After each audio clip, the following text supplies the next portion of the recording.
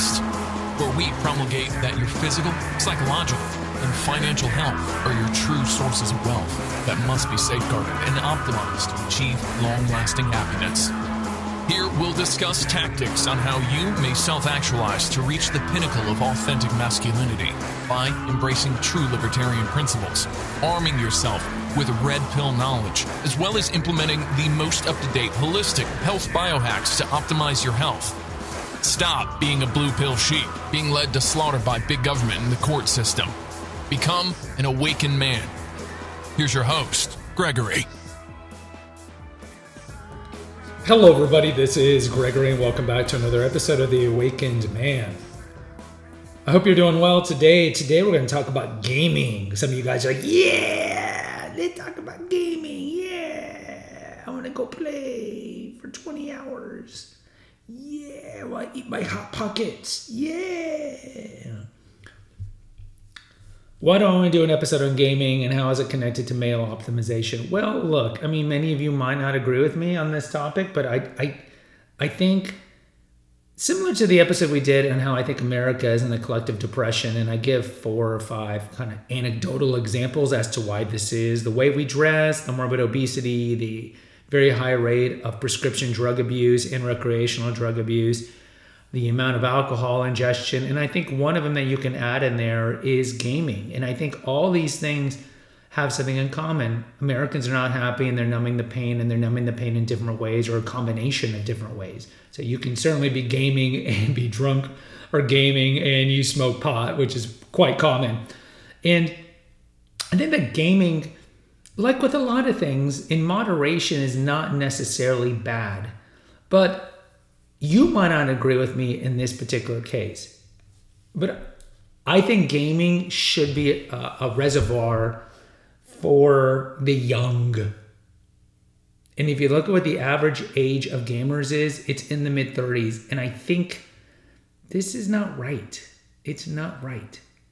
And I think it's played out, and I mentioned this before, like in Judd Apatow movies, Seth Rogen movies, in a variety of television, media, social media, all these things that have normalized how playing video games is like a normal adult recreation. And I want to be clear, look, I'm not saying there's anything wrong with playing Nintendo Wii with your kid, like you're playing tennis together or bowling, something that you're doing with your kids in a small amount of time. Because arbitrarily, there's no difference between playing ping pong with your kids than playing video games with your kids. What I'm more talking about is you alone in your basement playing all hours of the night, where it essentially becomes an obsession. I used to like The Big Bang Theory, especially the first few seasons, and then it went on too far. And I'm one of those where if I fall behind 3 episodes in any show, I just stop watching it. I'm the opposite of the hoarder. I like to just purge things. And there was that episode, I think in season 1, where Penny starts to game and Sheldon's very excited about it, but then eventually she becomes too obsessed with it and she stops grooming herself and all these things. And Sheldon's solution is that she needs to get laid. But there is this kind of idea of too much. And I don't think anyone can deny it, that you can have too much of something. And I think gaming is one of those. And if any of you women are listening to this, you might have a husband or boyfriend who games too much. And it's similar to alcoholism. Like, what is the difference between alcohol dependence and alcoholism? Alcohol dependence it doesn't necessarily affect your life. Alcohol dependence is defined for women by having more than 10 drinks a week, and for men it's more than 14 a week. But it isn't necessarily affecting your life. Like, essentially, you're in what we would call a functional alcoholic. Then you have the alcoholic who is called that because it affects their relationships, it affects their job.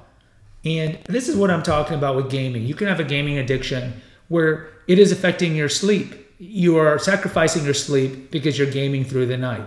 And we've talked about it here before, how chronic insomnia shortens your life expectancy, higher rate of heart attacks and strokes, higher rate of infections, higher rate of cancer, higher rate of obesity, and so forth. So anything that is affecting your sleep is not good. Now, some people just have chronic insomnia, and I suffer from this from here and there.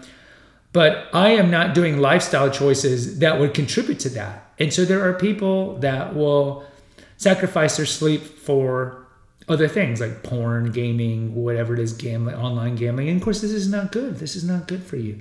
So I want to be clear. I'm not necessarily shaming any of you who are 44 years old and you're playing Call of Duty or Assassin's Creed or whatever, and you're playing it maybe 30 minutes a day here and there.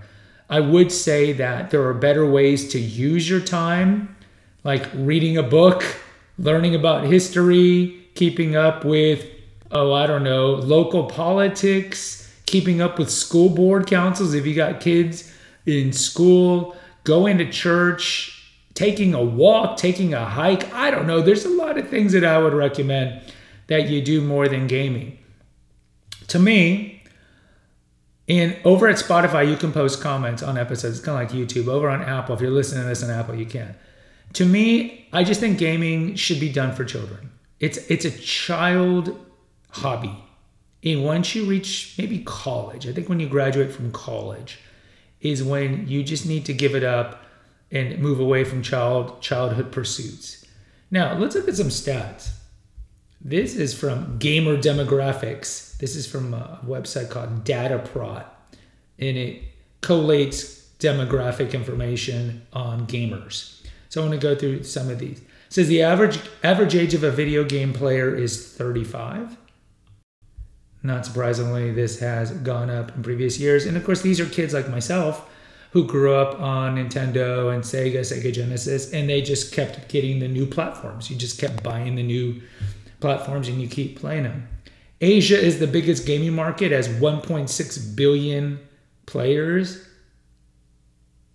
And that's in gross numbers. But if you look, Europe has the higher percentage per capita, where half the population between the age of 6 and 60 plays games. There are 742 million people in China who play video games. That's more than half the population. And that number has doubled from 2020 to 2022. According to this, the male to female gamer ratio is close to 50-50. I find that hard to believe, but it says here, like in some countries like France, there's more female gamers. Now, what do we mean by gamers? Because this could be paid. You could be playing Candy Crush, and they call this a gamer. So certainly a game that's more female skewed, yeah, you might, if you count that. But if I'm talking about ones with platforms like PSs, PlayStations, or Nintendos, I don't know. I still think that boys are pretty much doing the most of it. In America, 214 million Americans play video games. This is according to the Entertainment Software Association. 51 million of them are children. 163 million are adults. People aged 18 to 34, 38% of them play video games. According to this stat, 48% of American gamers are females. 10% of American gamers play 20 hours or more per week. I would say that's excessive. And I would say that you need to nip that in the bud. Because look, it's not good for you. It makes you too sedentary. You could be out exercising, taking care of your health. And also, look, as a whole, women don't like it. So if you want to get laid, you being a gamer typically isn't going to be the conduit to you getting laid. Oh, Gregory, but I know guys who play games and smoke pots like Chads and Tyrones and they get laid all the time. Well, they get laid all the time for other reasons. But the typical caricature of a gamer, you're less likely to get laid. If for any other reason, you're not interacting with women because you're always gaming. 71% of American gamers are white. That's not surprising. 76% of gamers, this is in the U.S., 76% of gamers in the U.S. are over the age 18. There's at least one gamer in 75% of American households. Wow. So I'm in that 25%. 46 million U.S. residents who play video games have some sort of disability. Interesting. So I wonder if that is a physical disability or a psychological disability. I wonder what that is. In the U.S., 55% of parents play video games with their children. According to this study, 73% of the surveyed parents believe video games are educational, while 66% find great entertainment and family game time. Now, again, that really depends on what you're playing and how long you're playing it for. Am I surprised that gamer parents think that 73% of them think that gaming is educational? That doesn't surprise me at all. As I mentioned before, 50% of Europeans play video games, so every other European between the age of 60 and 64 plays video games. If you look in Europe, the age distribution of gaming is 23% are 45 to 64, 16% are 35 to 44, 20% are 25 to 34, and so forth. So you're looking at the majority are going to be adults. In Europe, the average gamer spends 10 hours playing games a week. So in Europe, they spend 23 and a half hours a week on television, followed by 14 hours a week on social media platforms. Video games come in third with about 10 hours a week. 76% of surveyed European gamers play for at least 1 hour a week. At least, 1 hour a week? That'd be more like 1 hour a day. And look, we can continue with the stats over and over. Is there any reason to believe that these trends are going to change? No, absolutely not. Absolutely not. And not just in gross numbers, but because in terms of the overall population, but I think per capita, it's going to increase. And you see with the advent of AI and virtual stuff and virtual gaming, I think this is going to continue. But I think that the more pressing issue is, we can look at it this way. In 1979, when we had Atari and games like Pong, and I remember this, I vaguely remember having a television, and I got ColecoVision in 1983. I remember these early platforms. The adults as a whole were not playing them. They were not. But since, like vaping, like the tobacco industry, like the alcohol industry, like McDonald's, they know that if you get somebody early in their age, they're more likely to be a lifetime consumer of your product. And so with gaming, it's not surprising that the kids who grew up with these early platforms or with later platforms are still gaming, right? Because why would they stop? And yes, you can call me the John the Baptist, the voice crying out in the wilderness, telling adult men to stop, especially if you're playing way too much. But most of the guys who game aren't going to listen to me. And you guys who don't game, you're like, yeah, it's a childish endeavor. I have better things to do with my time.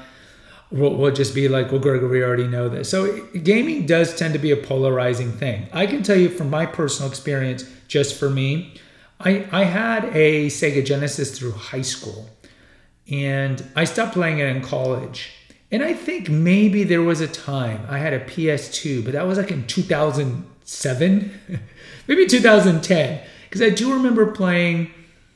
And it was an old platform, and the games were really cheap. And I think I was playing like Madden 05 in 2010. So it gives you an idea that it was an old platform that I bought used. And I think I used to play Madden for like maybe 6 months. And then eventually I got rid of it. Now I do have children, but I've told my children, it's like, we're not going to have a video game platform. Now, that doesn't say much because everybody's got tablets and you can play games on your tablet. And my younger children do play different types of educational games on their tablets. I let them play like flight simulator games because I think that's good for them, in addition to childhood educational games. But they won't have a platform, a true video game platform, because look, I don't see any reason for them to have it. And strict homeschooling parents kind of see this and know this, that if you take away screens or raise a kid in a milieu where there's not constant television, video games, social media screens, these kids will go do things on their own because that's all they've known. You think of like Abraham Lincoln playing with stones and wooden blocks and stuff. That's all they had, right? That's all they had. Remember we used to play with rolling the can with the stick and all these games because it's all we had. So if you teach your kids and raise them in an environment where they don't have constant screens, they're not really going to be as tempted to be on these screens. But if you introduce them to screens, we have earlier episodes here on how the American Academy of Pediatrics warns parents not to let kids under the age of 2 and close to smart devices at all, not just for the EMF radiation reasons, but just because it can change the wiring of their brains. It's best in general to have your children not be gaming at a young age.